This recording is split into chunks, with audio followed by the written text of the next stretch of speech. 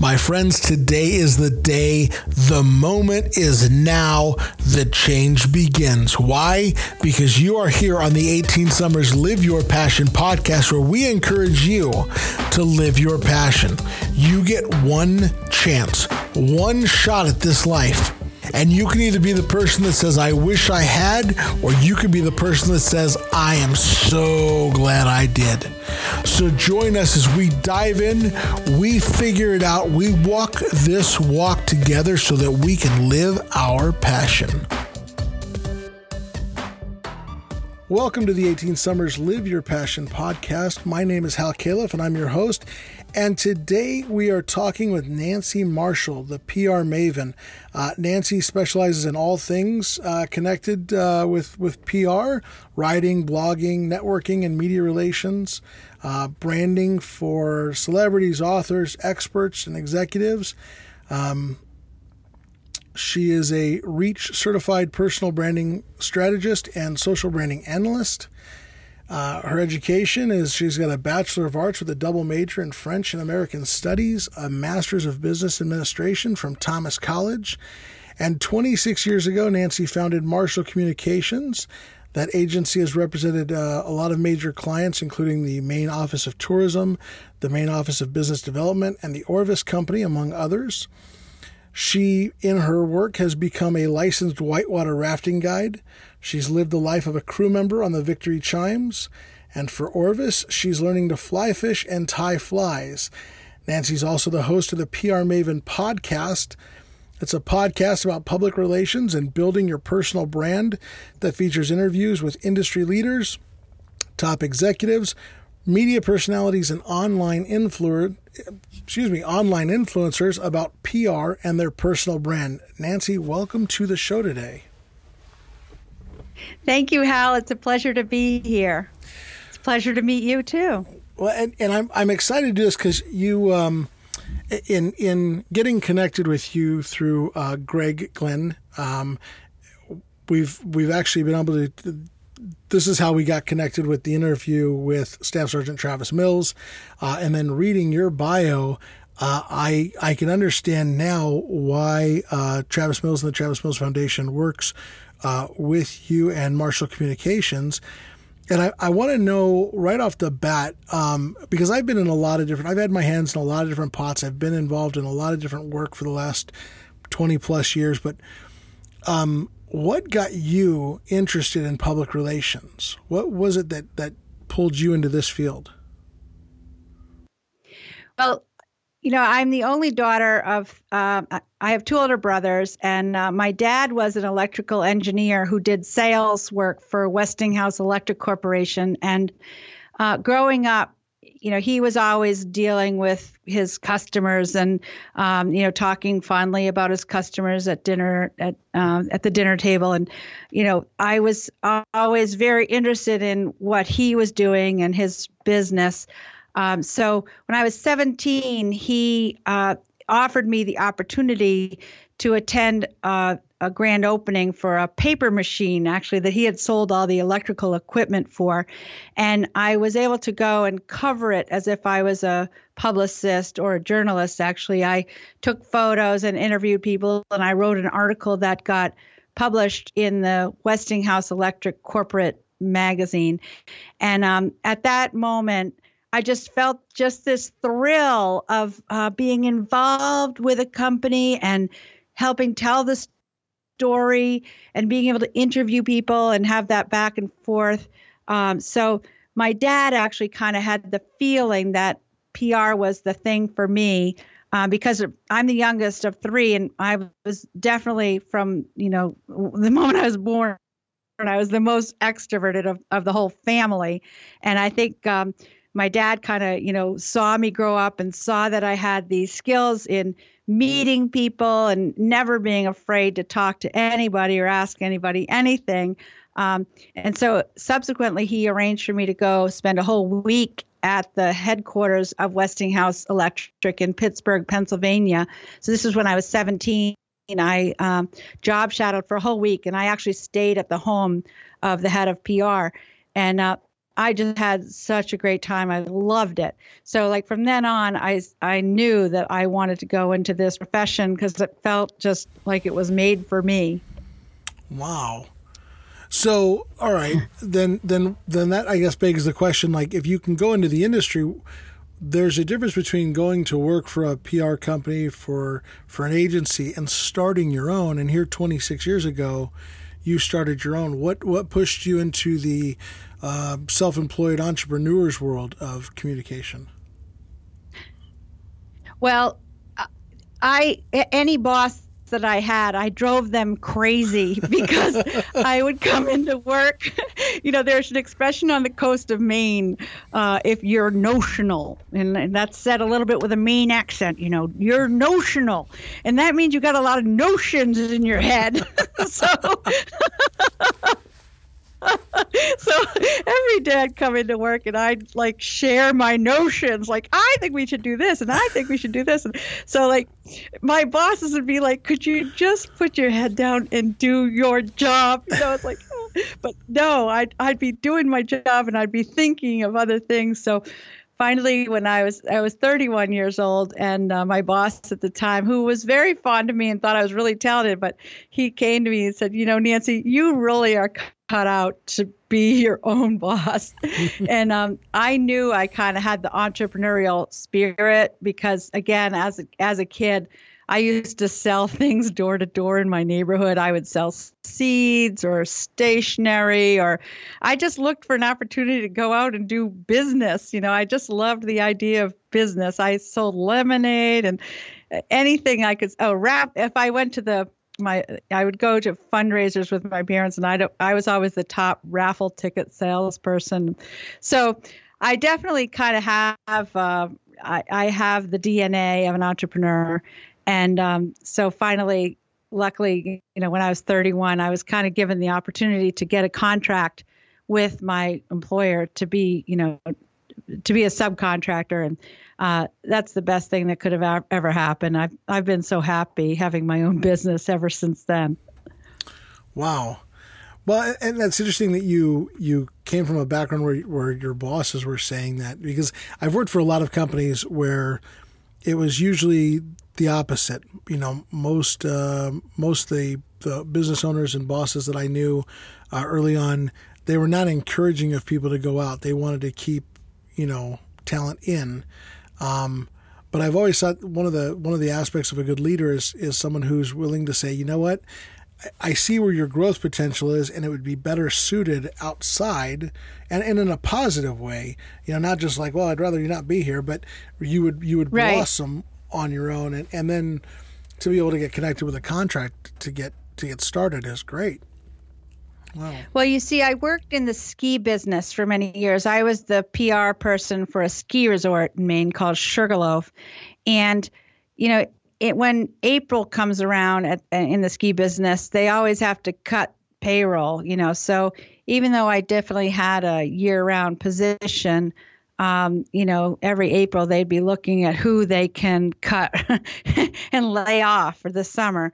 So that's ultimately why Sugarloaf recommended that I start my own business, because they definitely wanted to keep my contacts. I did have a lot of relationships with people in the media, people from the Weather Channel and people from the Wall Street Journal and USA Today and all the major skiing magazines. So they didn't want to lose those contacts, but basically they didn't really want to have to pay my salary when things were slow. So it all worked out fine in the long run. Nice. So are you from Maine originally? I know you've got some strong ties to the state of Maine. And you work very closely. I see that, the Maine Office of Tourism and that. So what is your connection to Maine? Were you born and raised in Maine? No, I wish I could say I wish I could say that I was, because Maine people are more accepting and welcoming to people who were actually born in Maine. And if I had any control over it, I would have been born in Maine. but my parents didn't ask me. So I was born in New Haven, Connecticut, but my family had a cottage on a lake in Maine, which actually is my cottage now. So I grew up spending summers on this lake, and I had a summer job. I waitressed at a restaurant that was at the other end of this lake, and I had to wear a long dress when I went to work. So I would get in my motorboat and drive in this long dress to my job as a waitress. And I just thought that was so cool. And my parents, they were not helicopter parents at all. I mean, back in those days, parents didn't like hover over their kids the way they do now. So I can't believe my parents let me drive home in this motorboat. I was driving probably 10 miles on this lake at sometimes 11 p.m., midnight, wearing my long dress. Wow. Hey, life was good. Life was really good. It was, well, and it was, it's funny that you mentioned that about the helicopter parents, and it really has changed dramatically, especially in the last 10, I would say as a parent I have 2 stepchildren who are now in their early 20s, and then we have children at home still my youngest one's about to turn 5 next week. So we've kind of been through a good 20-year span of raising kids. And I guess you have. Yeah, it's been interesting. It's funny because we've seen that. We're pretty loose when it comes to parenting. It's all right, go do your thing. You know right from wrong. Do right. Don't let me catch you doing wrong. And but we see that a lot with parents. So yeah, no, that is awesome that you got that experience. And I think that's something that helps to create independence too. And I think that probably helped to foster your entrepreneurial spirit if you had to be responsible for getting to and from. And I mean, that is a long boat ride. 10 miles across the lake is, you think 10 miles in a car, it's not that bad, but on a boat on a lake in the middle of the night. In the dark.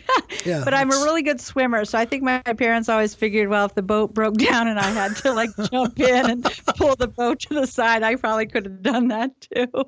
And, you mentioned independence. That independence is kind of like my middle name. And again, that made me a challenge. I was a challenge for my parents even because, again, I'm pretty strong-willed and had a lot of notions in my head. So, again, luckily, my parents were able to kind of harness that and point it in the right direction. My mom would always bring me to, if I was interested in doing horseback riding lessons, she would bring me to that. Or if I was in the 4-H club or church choir, or whatever activity, swim team, she would always be bringing me from one thing to another because she just wanted to harness my energy and keep me out of trouble. And I'm really grateful. I probably should. My father's gone now, but I should probably tell my mom that I really appreciate she carted me around all the time. That's awesome. It would be. My father has also passed away, so it's one of those things where you kind of go, man, if I could say those things now. But I call my mom. I try to call my mom nearly every day, usually at least a couple times a week, to talk to her, just because of that very thing that she helped spark a lot of that in me, and my father did as well. So. That's exactly. Awesome if you get that opportunity. So, well, hopefully our dads are looking down on us right now, and I just hope that they know because, obviously your dad did a great job with you too, so hopefully they know somehow. Well, I hope so. I like to think so. I like to think so. My father passed away when I was only 17, so I always felt like I got gypped out of being able to kind of show him what my life would be. And I'm the youngest of 4 boys, so I always felt like my other brothers had some kind of an accomplishment in front of them, and I didn't feel that way. But, it's funny as you get older and your kids start to grow up, you start to realize that you can see where they're going before they get there.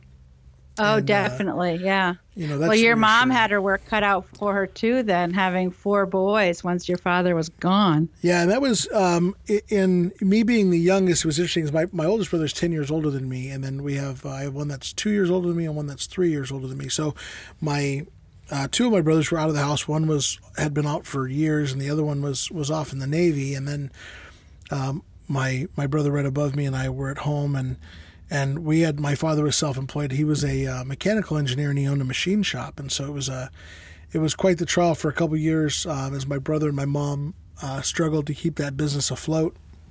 And I went to work full time, and I dropped out of school and went to work full time. And I liked to think when I was younger that I was like, well, I had to because it's what my family needed. But honestly, now looking back, I realized I hated school and I wanted out, and I used it as an excuse. And I went, oh, okay, I can leave now. But it is one of those things that parents that have to do that. It is a trial. But I think again that also led to where I am now with my children. It gives me a much better perspective, I think. So, Oh, yes.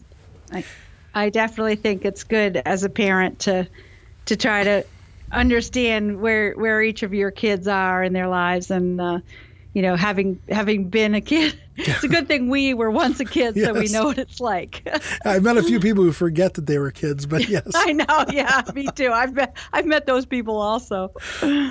So let's talk about PR work, because I own a printing brokerage. That's what I do as my main staple of income as we travel. Is I'm a digital nomad. I own a printing brokerage. We do graphic design, print marketing work, and then we facilitate print in forms all the way from business cards up to billboards. We've done 40-foot banners. We do apparel, things like that. And I know the importance of the physical appearance of marketing, but I've never been great on on a lot of the text side of marketing, the relationship side of marketing, and you seem to dive like head first in with your clients. I was reading about, even in the intro we were talking about, you became a licensed whitewater rafting guide.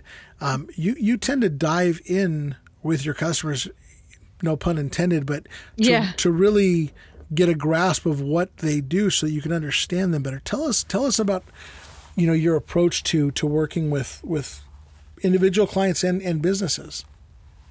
Well, Chris, when I worked at Sugarloaf, starting at age 24, I was the PR representative for this ski resort.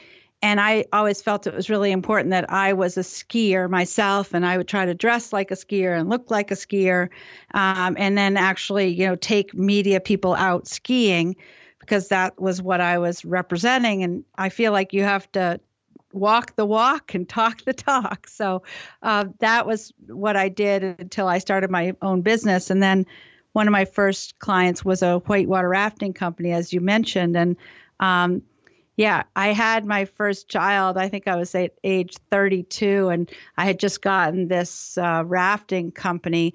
And I think I had had a few adult beverages one night with the owners of this rafting company. I think it was in the month of January. And I was saying, next spring, as soon as the river starts running, I'm going to become a rafting guide. And I was like, I just declared it really loudly, and I couldn't go back on my words. So sure enough, like I had a pretty new baby, my son Craig, who's now 26, but it got to be May, and the ice went out on the river, and the owners of Northern Outdoors are like, okay, Nancy, it's time for guide training week, and you said you were going to do it. So I was like, oh boy, I had to get a wetsuit because, the water is ice cold. And of course, one day you actually have to intentionally flip all the rafts into Class 5 whitewater, which is just like boiling, not boiling hot, boiling cold water. But you know what? I was the only female, and I was actually the oldest, and I was with all these like really muscular young guys in their early 20s. We won't talk about that part, but one thing is that I floated much better than all of them. They're all so muscular that, when the rafts went over, they would all just sink. Whereas I would just pop up. I'm very buoyant. Oh, that's awesome. So, actually after flipping the rafts a couple of times, I realized I have really kind of an advantage here. So, but no, actually getting my guide license, which is a state classification through the Department of Inland Fisheries and Wildlife, you had to take an oral exam, and the company actually had to recommend you for this. So it was quite a rigorous training and certification process. But I felt that gave me sort of the credibility that I really needed to do a good job of representing that company. So that's what I did when I got the rafting company. And then after that, I had a Windjammer, which was a 170-foot long historic sailboat, a schooner, three-masted schooner. And of course, I don't think I could really captain that boat myself, but I had taught sailing at summer camp when I was a teenager. So I knew about sailing.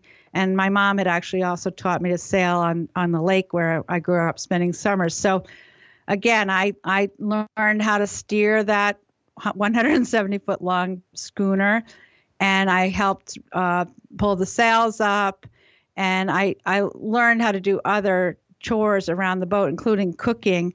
So again, when I had media people who have to write a story, I could really describe all the different tasks and jobs that are involved with running an operation, such as a Windjammer that sails up and down the coast of Maine. Plus, I felt like I really had a handle on the geography, the various coves and islands and towns up and down the Maine coast. So I know there are PR people in New York City who take on clients in various parts of the world. And, they read the website and then they try to represent. I don't really think you can adequately represent a place unless you really live it. And that's always been my philosophy is really diving in and living it so I can adequately describe it. That's really interesting. So now, obviously your agency, you're not the only person they're doing working with clients, right? I mean, you've got other people that you've brought up and trained that work with you. Do they take that? I mean, is that an agency-wide perspective? Yeah, that's how we all operate. So Greg Glynn, who actually is standing right behind me now, but he's the one that you spoke to. He was working with the Maine Beer and Wine Distributors Association, and that's an association that does the wholesaling and delivery of beer and wine to bars and restaurants and convenience stores. So one night, Greg got up at 3 a.m. and went out on a delivery route and actually helped deliver beer and wine to all these stores and outlets.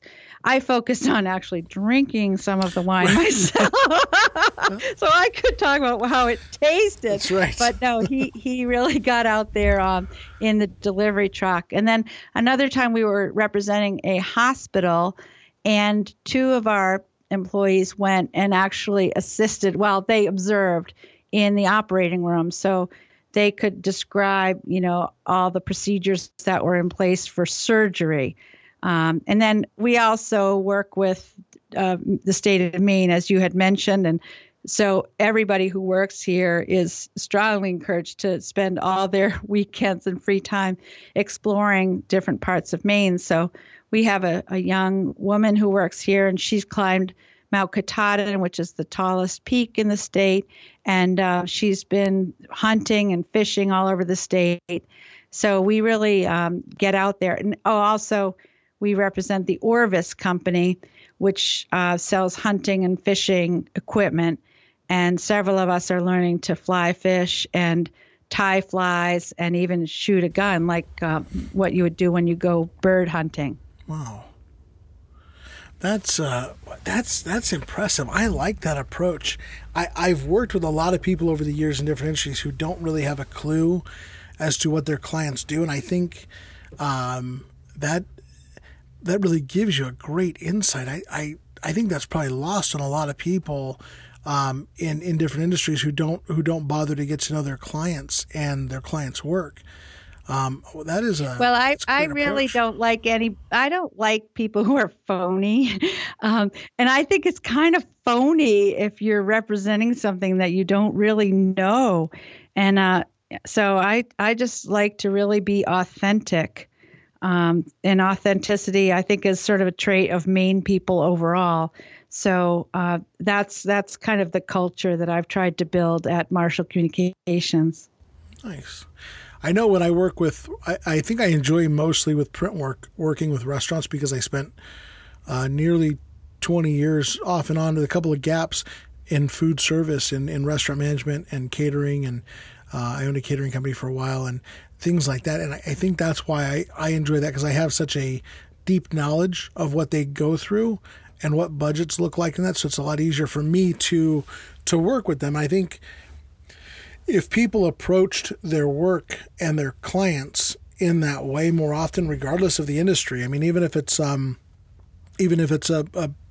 beer and alcohol distributor, understanding their clients better, not just by, what alcohol should we sell them, but how do their restaurants operate? What kind of, clientele do they have? And then getting in there maybe behind the bar, that kind of stuff is I think it's a value that's extremely overlooked, especially this day and age where you said, people, it is easier just to kind of fake it, to be in the New York office and read the website and go, okay, now I know what you do. Let's start marketing it. So. Right. Well, of course, with digital marketing, if you really know who the target audience is, we call it the persona or the avatar of the target audience, then you can really do a much better job of connecting with them. If you're trying to connect with people on Facebook or Instagram, if you can really drill down and understand the avatar of your target. And that's really what we do when we do a Marshall Plan, which is our form of a strategic marketing communications plan. Is we write the story of 5 or 6 different people who would be targeted by our client. And then you can actually talk to them in a language that they'll understand, and you can get stories or ads into publications that they would read, or radio stations or podcasts, whatever. You really understand who you're talking to and how to best connect with them. Well, since you brought up the Marshall Plan, because that was going to be one of my questions too. I was reading on your website about the Marshall Plan, and I saw the video testimonials video that you had up there, and kind of going through trying to understand through reading it. It's a very intricate plan. Talk to us about what is the Marshall Plan? And this is something you've spent a lot of time developing.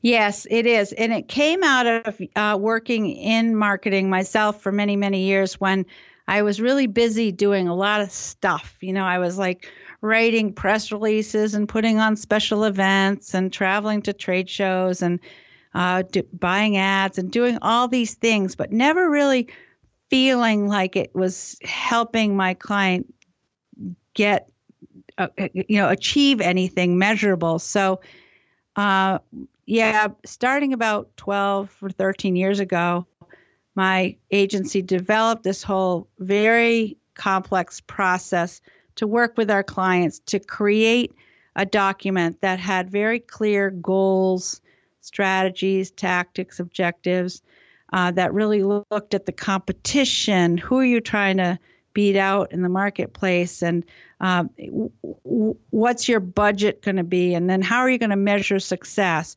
For example, if you're a nonprofit, do you want to get more members in your nonprofit, or do you want to double your donations? Or if you're an attraction, do you want to sell more tickets? Or what are your measurable objectives? And let's be as specific as possible.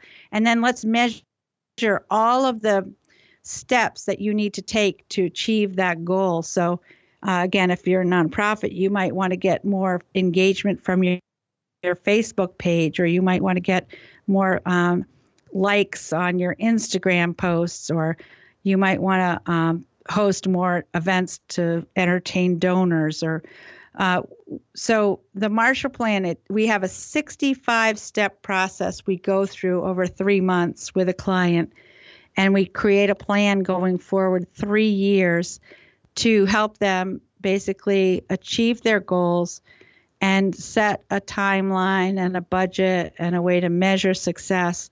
So this document is quite voluminous. It can be anywhere from 100 to 200 pages in length. And we hand it over to the client, and they can either implement it internally, or oftentimes they'll then contract with us to help them implement it. But the beauty of it is that the client has essentially signed off on this whole strategy from the start, and hopefully they've signed off on a budget and, again, measurement of success. So then on a monthly basis, you can say, okay, the plan said that this month we were going to host an event and we were going to do a press release and we were going to buy an ad in this TV station and we were going to do all these things. And we've actually done those things. And as a result, here are all of the successes that we've had. We've gotten, 100 more members, and we've gotten 100,000 more in donations or whatever. It paves the way for success in marketing, and it paves the way for a relationship for my agency also with the client going forward 3 years. I find for myself and my company that's one of the hardest things to implement is a plan. Being and I don't want to, say that I'm all alone here, but I'm a one-man show, right? I mean, my wife helps where she can, but she's not in my industry. She filters emails and does things like that. But ultimately, I have to choose sometimes between sitting down to plan out the future of my company and my goals and measurements, or getting client work done. And sometimes I feel like I don't have enough time during the day. What an awesome idea to be working with a company that can come in, a team that can come in and look at and help build that. Because when I am a small business, I'm just, I said a one-man show here. It's very difficult to be able to step outside the box and look from the outside in going, okay, here's where my measurements are. Here's where my goals are. Here's, I'm looking at the day-to-day needs of my clients and my tasks. It's kind of hard to get that big perspective. What an awesome thought process to put that with somebody else and have them help you. Well, we often say that, a lot of times you feel like you're a hamster in a wheel and you're just like running around and around and around and not getting anywhere. So we really try to convey the importance of hesitating and kind of getting up in a helicopter and floating around, looking down on your business and kind of getting out of the trenches to map out a strategy so that you're spending your money, with an eye towards return on investment. Otherwise, with marketing, you can spend or waste so much money and not have any idea where it's getting you, and not have any way of measuring success. So that's the whole foundation of the Marshall Plan. That's awesome. You mentioned, the way that you can wind up wasting a lot of money on marketing if you're not on the, in the helicopter kind of looking at the big picture. And I have a friend who's probably going to listen to this podcast and go, wait a minute, he might be talking about me. And if you're listening and you know who you are, take this into account here. But his company, I see ads for their business online on Facebook. Every day I see these things popping into my feed. But the issue is that if I'm seeing them, right, every time I'm viewing one of these, that's another check on the list of, all right, we're going to charge them another penny or whatever it is for visibility. But I'm not his market. I mean, yeah, right. So that goes back to what I was saying. Yeah. And that's what I see. And I keep, I've talked to him about it, and he's got an outside company that does these marketing things for him. And I can only imagine how much money is getting spent on these Facebook ads. He's wasting. And he gets a lot of likes. How much money he's wasting. Yeah. Yeah, that doesn't really matter if those likes are coming from people that are never going to buy his products. Exactly. And I keep looking at that going, okay, something's got to change here. We've had this conversation a couple of times, and I'm hoping that maybe in him hearing this one, he's going to go, okay, wait a minute here. We got to, and he does work nationwide, so there's a huge market, and if I'm seeing as many of these things pop up on my Facebook feed as I am, I can only imagine that either the market's too local when he works throughout the country, or they're just dishing out a lot of money to a very general group, and it's just being wasted. So very interesting. Well, if you're listening and you know who you are, we're gonna have to sit down and talk, because we're gonna have to connect with Marshall Communications. Yeah, marshallpr.com. That's right. Marshall Plan. So, Nancy, let's talk about your newest endeavor. I want to talk about this new thing you got going, and then I want to, if we have time, I really want to get into a little conversation about networking and the importance of relationships. But let's talk about the PR Maven podcast, because as somebody who's been podcasting since May, and I'm really enjoying it, and I'm enjoying the connection I'm making with people through sharing their stories and what they do. My podcast is focused on telling stories. Your podcast is focused on PR, and let's talk about. Tell us about your podcast and what drove you to move into podcasting. Well, it's called the PR Maven podcast, and I attended a content marketing seminar actually at Disney a year ago in January, and learned about how publishing content on the web is a great way to attract clients and customers, because they'll hear your expertise and they'll hear you interview influential people, and they'll be drawn to engage with you. So I think it's a much smarter strategy than just cold calling potential clients and customers, or just trying to do direct sales. So I've decided to take a content marketing approach at Marshall Communications, and I've listened to a lot of podcasts. One that I like to listen to regularly is by Stephen Wessner, called Onward Nation. And that's about entrepreneurs and, challenges that face entrepreneurs every day. There's another one called, it's called Entrepreneurs on Fire by John Lee Dumas. Yeah. And of course, John Lee Dumas is from Maine originally. Oh, I didn't know that. I've met him in person. Yeah. So he's totally an inspiration to me. So yeah, I was listening to a lot of podcasts, and of course, as you can tell, I'm never really at a loss for words. One of my big themes in my business is that the more people you know, and the more people who know you, the more well-known you are, then the larger your brand is going to be. So that's really, what I preach. And I thought, wow, if I'm going to be preaching that, I better, again, walk the walk and talk the talk. So the unique, my stake in the ground for my podcast is that you need to have relationships with a lot of people that are formed both online and in person. So you might have a lot of fans and followers on your LinkedIn or your Facebook or Instagram, but you should also make every effort to meet those people in person too, because that's kind of where the magic happens. When there's two people having a face-to-face conversation, there's actually chemicals from your brain that go back and forth.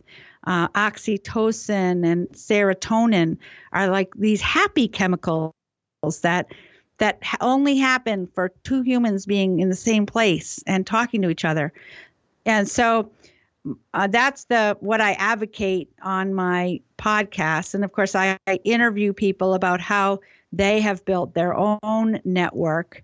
And of course, the more well-known you are, the more journalists will want to write about you too, and help make you even more well-known. So I believe in building a personal brand as kind of the backbone of a company brand. You've been doing that for how long? How many episodes are you at right now? Do you know? I am at, I think, Greg, am I at 25? How many episodes have I done? I think we've done about 28 episodes. Yeah. And we just started in September. It's a weekly podcast. And I'm so lucky. Greg Glynn, who works on my staff, has a broadcast journalism background. And so we partnered up on it. And actually, this Stephen Wessner, who has the podcast called Onward Nation, wrote a book called Profitable Podcasting, where he lays out all the steps required to start a podcast. And, since you've been doing it, it's a lot more than anyone might ever suspect. Yeah, it is. What was interesting was the recording and interviews was the easy part. And then next was probably, I think, the editing. The hardest part is the show notes and the communication to get the messages out there. It's the marketing of it, right? I mean, that seems to be the toughest part for sure. Yeah, so I'm lucky because Greg sits and listens to every one of my podcasts and makes the show notes as we go along. And then actually we have another member of our team, Anna McDermott, who actually writes a blog post for each episode also. So we're really trying to leverage all the wonderful content that we're creating. Oh, nice. My wife does the show notes for this podcast. And we remember we just revamped our website. Last night we were finishing up and updating the website, and we completely changed. We realized that our podcast episodes were not visible enough. It was very hard to find them if you weren't going to iTunes, if you weren't already subscribed. And so we thought, well, we have to redo this. So we've been trying to look at what other people are doing and figuring out what, who the successful people are and what they're doing, and trying to, take hints from what they're doing. But yeah, the show notes, that isn't easy. My wife gets a little frustrated sometimes. She's like, well, I don't know exactly what you want. And I'm like, I don't know either, because we're new to this. So we're going to work through this. Yeah, well, that's where you want to have all those search terms that, for people who are going to be searching for you or what you offer. So those show notes are like a treasure trove of search engine optimization. So talking about the podcast, obviously then it is, like you said, it's to draw people into to understanding your level of expertise in the field. It gets that information out there. And I think, it was John Lee Dumas I was listening to. There's been quite a few, even Hal Elrod of The Miracle Morning is a book that I've really enjoyed, and his kind of take on life and networking with people and showing that expertise to them. It really is people wanting to know that you know what you're talking about, that you have an authority in your industry, because there are so many people out there that do just kind of fake it and go, well, I don't know what else I should do. Let me just try my hand at this. And then they do wind up wasting money on advertising that's not benefiting them. So yeah, getting online and being a public presence, especially when you've got the experience that you have in the background to show the expertise that you have, that's a great thing. I think we're going to have to. We had checked out a couple of the episodes you have up, and I think we're going to have to go through more of them because I know I could use the help. It's funny. You think, well, I own my business now for 10 years, but I feel like that hamster in the wheel you talked about. So. Yeah. Well, another thing is people have to know, like, and trust you to want to do business with you. So another reason to do a podcast is so that people can kind of get to know you. For example, you probably could tell I do like to laugh a lot, and I kind of have sort of a signature laugh. So I try on my podcast, I try to laugh a lot, and people seem to be drawn to that. But ultimately, people have to trust you. If they're going to pay you their hard-earned money, they have to trust that you're going to deliver on your promise. And ultimately, that's what a brand is a promise. And you have to be able to deliver it the same way time after time. If you look at a big brand like McDonald's, for example, you can feel like if you walk to a McDonald's in Portland, Maine, or Peoria, or Pittsburgh, or any city across the country, you're going to kind of have the same experience. And that essentially is a brand promise. McDonald's promises that you're going to get clean restrooms and you're going to get the same Big Mac no matter where you are. And it's going to probably cost the same amount. And the employees will be dressed the same way. And so that's what a brand is. But a personal brand is kind of how a person delivers on their promise. So I try to show up the same way for my friends and my business contacts. And again, I try to bring a smile to their face. I try to smile myself and engage with them and kind of care about them as people. And people are much more likely to do business with somebody who cares about them and isn't just like trying to bilk them of their money. Right. Yeah. Wow. So when you talked about the connection that people make when they're in the same room together talking, the melatonin and those reactions that happen in our brains and our bodies to create relationships and bonds, when it comes to business networking and in-person relationships, there's obviously a lot of people now. It's that they've become these. My friend calls them screenagers. It's basically your face is in your screen. It's an iPhone or whatever. And there's a lot of networking groups online, and it seems like a lot of the networking groups that are in-person networking groups they haven't died out, but they've definitely faded from a perceived level of importance. The Rotaries, the Elks. Those groups that maybe they weren't necessarily business networking where we were going to go and exchange leads, but they were where people built relationships, right? That's how business was done, 40 years ago. You built a relationship with people, you got to know them. That seems to have died off. I used to be a member of the Optimist International Club. And even those clubs, they've dwindled in numbers. And so now you have these rise of the digital networking groups, which is a lot of people you have no clue who they are from all over the world. And it seems like most of them are just there to every once in a while pop up and say, hey, look at my new product. What do you recommend to people as far as reaching out in their communities? Are you seeing groups out there where people are still meeting face to face and building networking, or what are you seeing? Yeah, and I think chambers of commerce are still very common in communities all across the country, and a lot of chambers have young professionals groups also. I know here in Augusta, Maine, there's a synergy group, it's called, of the chamber. So I think, and then there's a lot of BNI groups, Business Networking International, all across the country. So I think that the young people who realize that kind of face-to-face relationship building is important, those are the people who are going to be successful in the long term, because, you can have all the quote-unquote friends in the world online, but if you can't function face-to-face, then, you're really going to have a hard time in business. I think that, again, it's really important. Even, big online business owners try to put themselves out there so that people will trust them and trust their business. So whether you have a small one-person operation or you own Amazon, it's still just as important that you have a network of people who know you both online and in person.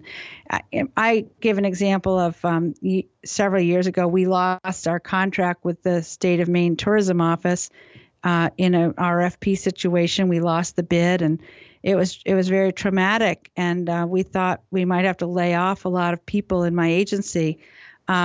But sure enough, kind of my network, or our network, came to our rescue, and we ended up getting another client that was just as big as the Maine Office of Tourism. And that was just because people wanted us to thrive and survive. And so one of my contacts said, Nancy, your network will come to your rescue, in good times and in bad times. So we were able to salvage all our employees, and we had that other client for about 18 months. And then sure enough, we got the State of Maine tourism contract back again.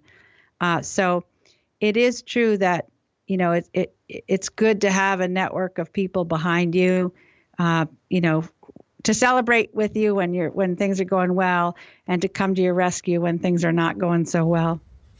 So do you think that because there's the couple of networking styles that I see are like the BNI groups, which are very leads heavy, right? There's a lot of tit for tat lead generation in some of these groups.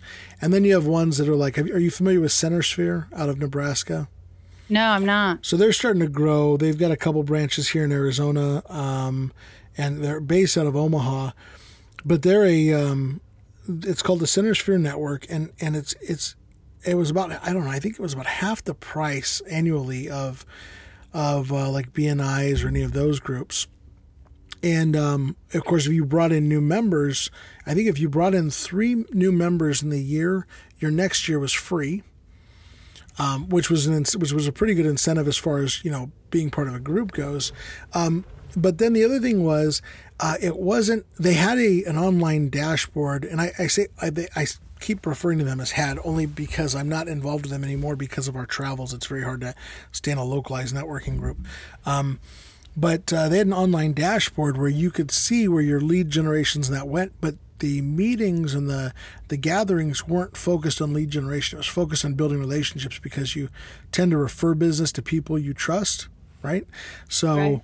It was a lot of more of trust building, and it wasn't a group of like it wasn't a proprietary group where this is the group you're in, this is the only one you can be in, these are the people you have to refer.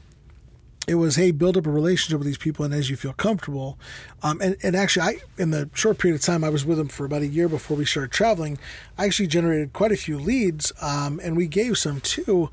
But it felt like a different kind of group. And then the third type that I've seen is these, I see these pop up, especially here in Phoenix when I'm around town, is these happy hour networking mixers. And I mean, is there one that you see that maybe is more beneficial for people to start out with? You say kind of a jump into any of them, or is there kind of a plan of action people should take as approaching these? I think they should start out with whatever group they feel most comfortable in, especially if you're a little bit on the introverted side.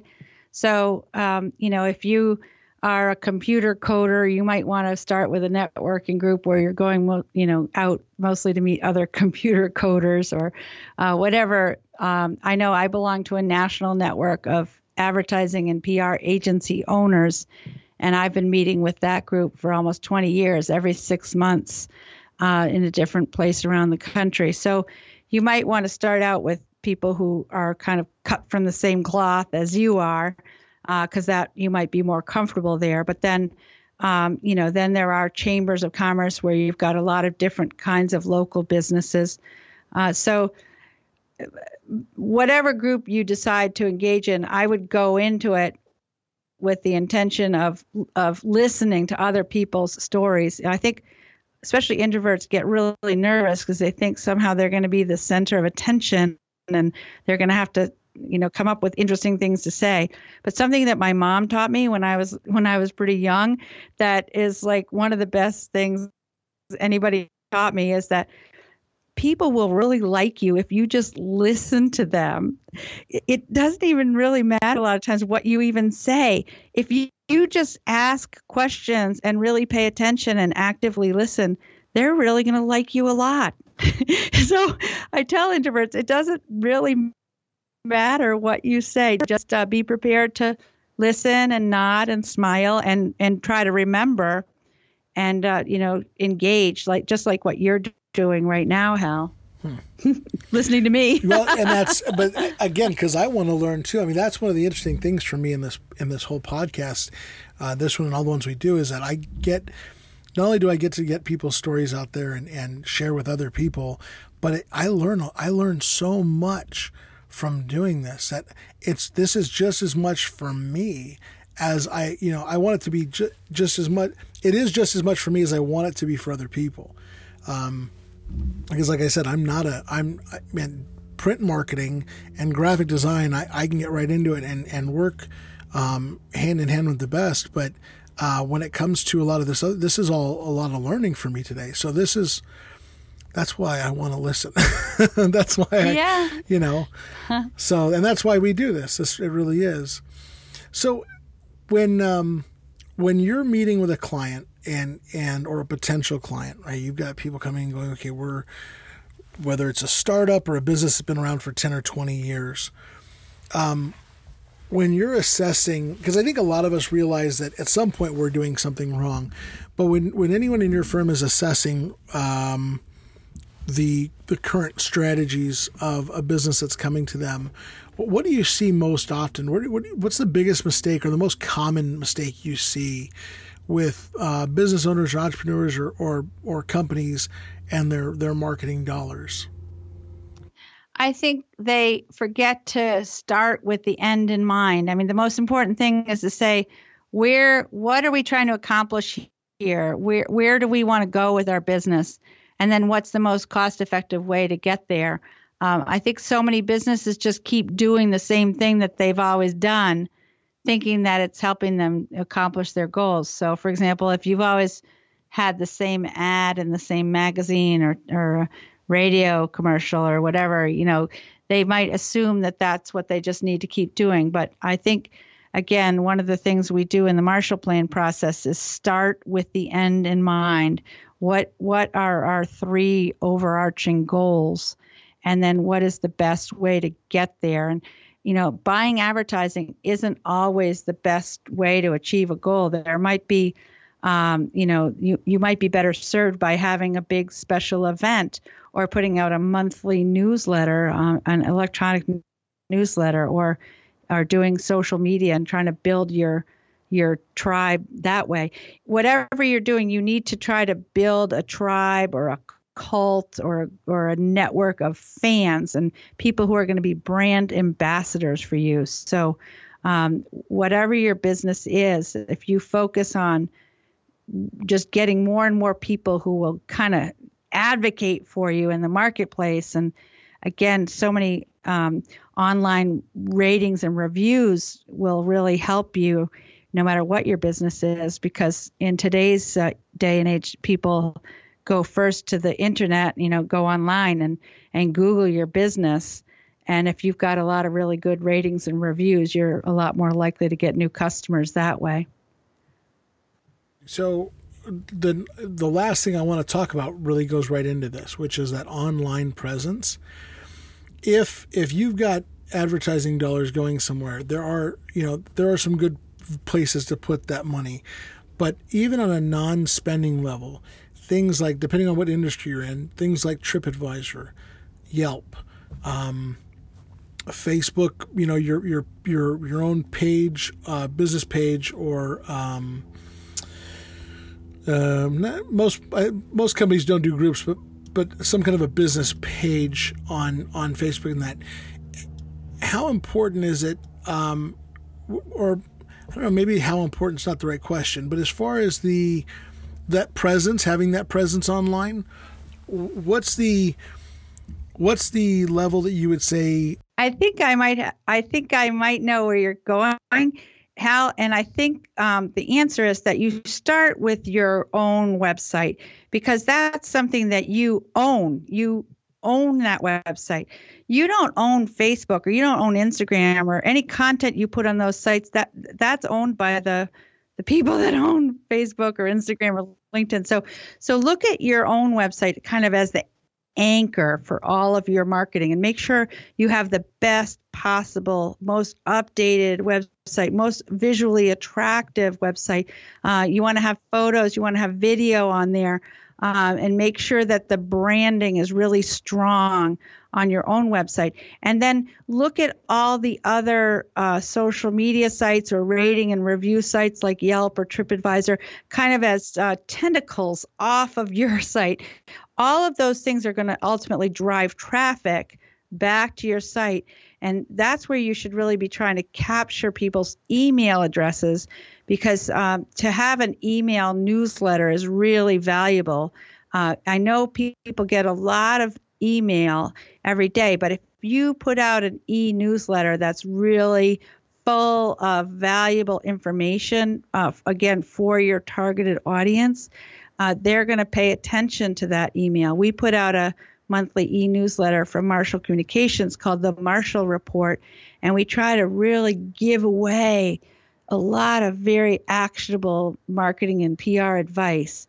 So, I would, again, start with your own site, and then what are all the other sites that you can put content on that are going to drive traffic. And, of course, big sites like LinkedIn are really important. And your summary section on LinkedIn is where you should have a lot of your keywords. Again, for me, public relations and personal branding, marketing strategies, those are all the keywords that I want to be found for. So whatever you're doing, you need to think of the keywords that you want to be found for, and then make sure that you're findable. I think of Google. Google's like Santa Claus. Google knows when you've been naughty or nice. Like if you're really nice to Google, and what Google considers to be nice is like you have a lot of relevant, updated, well presented, and attractive content online, then Google's going to send a lot of people your way. Google will not send people to websites that have outdated information or that are not easy to navigate or not easy on the eyes. They want a website that looks really nice too. So really it's you want to play to Google whenever you're playing online. That makes it so your website should be your if you want to put an analogy to it, your website should be your boat.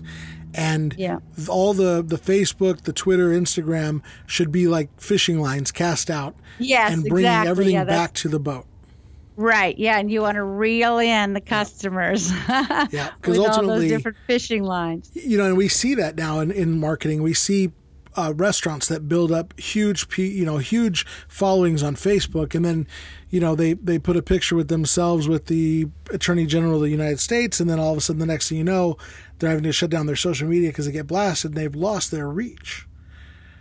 Right, exactly. Yeah, so that's very interesting. Okay, well, good. Well, gosh, Nancy, this has been it's been great talking with you, and I think that there's a lot of good insights here. I think too, at some point, I think we should do this again. I'd like to at some point in the future, really maybe look at some case studies. If you'd be interested at some point, because I think there's a lot out there where a lot of people are going, okay, I just don't know where to go. They feel kind of that stuck, like I am sometimes, in that the description you gave of the hamster in the wheel. And sometimes and that's why I think podcasting was great for me when I was listening to a lot more podcasts. It was really that motivator to get out and go, okay, wait a minute, I'm not seeing this. How am I not seeing this? And then kind of turn, introspectively and go, oh, okay, I gotta look inside on this one. But I would love to do this again. I think there's a wealth of information here, and I think it's great for business owners of all sizes, be it the one-man show or the big, even the Maine Department of Tourism. It's something that everybody needs.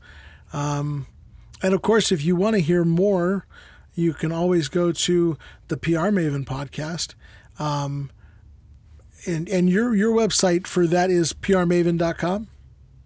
Yes, prmaven.com/podcast. But we've actually created a page just for your podcast, Hal. So people can go to https://prmaven.com/18summers/ and we'll make sure that your wife has that for the show notes too. But if they go there, then they can actually sign up to receive a copy of my new ebook on writing a PR plan that works for your small business. And also they can sign up to receive our e-newsletter. So yeah, you can actually get a copy of my book, PR Works, and get the ebook, which is about 10 simple steps to creating a marketing plan, and one of our PR Maven things to do today pads. So there's a treasure trove waiting for people that go to that prmaven.com/18summers. Fantastic. All right. So, and we'll put a link. If you didn't catch that, there will be links in the show notes here, but it's prmaven.com/18summers, which I'm actually on that website now. That is wonderful. And then, of course, you can always go to our website if you need to know more about 18 Summers and what we do at gonein18.com. It's GONEIN18.com. And, Nancy, I'm so grateful that you took the time to spend with us here on the 18 Summers Live Your Passion podcast. And I look forward to connecting more in the future. I know we'll be up in the area this summer as we venture out of Arizona when it starts to warm up north, and we'll be making our way across the country again. And I would love to meet up and see see your place up there and meet your team. And we're really looking forward to visiting Maine. We've heard great things about the area. We really wanted to be there this year, and it just didn't work out for us. But we're looking forward to that area for sure. Yeah, well, we would love to host you and see you either in Portland or Augusta or along the coast of Maine. Visitmaine.com is a website that has a lot of information about visiting Maine, so you'll want to check that out before you come. Wonderful. Awesome. Well, thank you so much again for being here. And folks, again, if you have any questions, you can always go to our website, gonein18.com, newly revamped, or you can go for this particular show, prmaven.com/18 summers. And there's some great resources there for you that Nancy Marshall and the PR Maven team have put together. And we look forward to seeing you on the next episode of the 18 Summers Live Your Passion podcast. Thank you for joining us for the 18 Summers Live Your Passion podcast. We hope you've enjoyed this episode, and if you have, we definitely encourage you to come back for another one. Share with your friends our podcast, help them to live their passion, and most importantly, stay in contact with us. Reach out to us. Use our website, www.gonein18.com. That's GONEIN18.com. There's a contact form on there. You can send us questions that you might have or comments about the show. And you know what? You can also find all of our social media links there. Facebook, Instagram, YouTube. They're all there for you to find. We hope you enjoy it. Check out the blog too while you're there. Why not? Hey, we'll see you next time.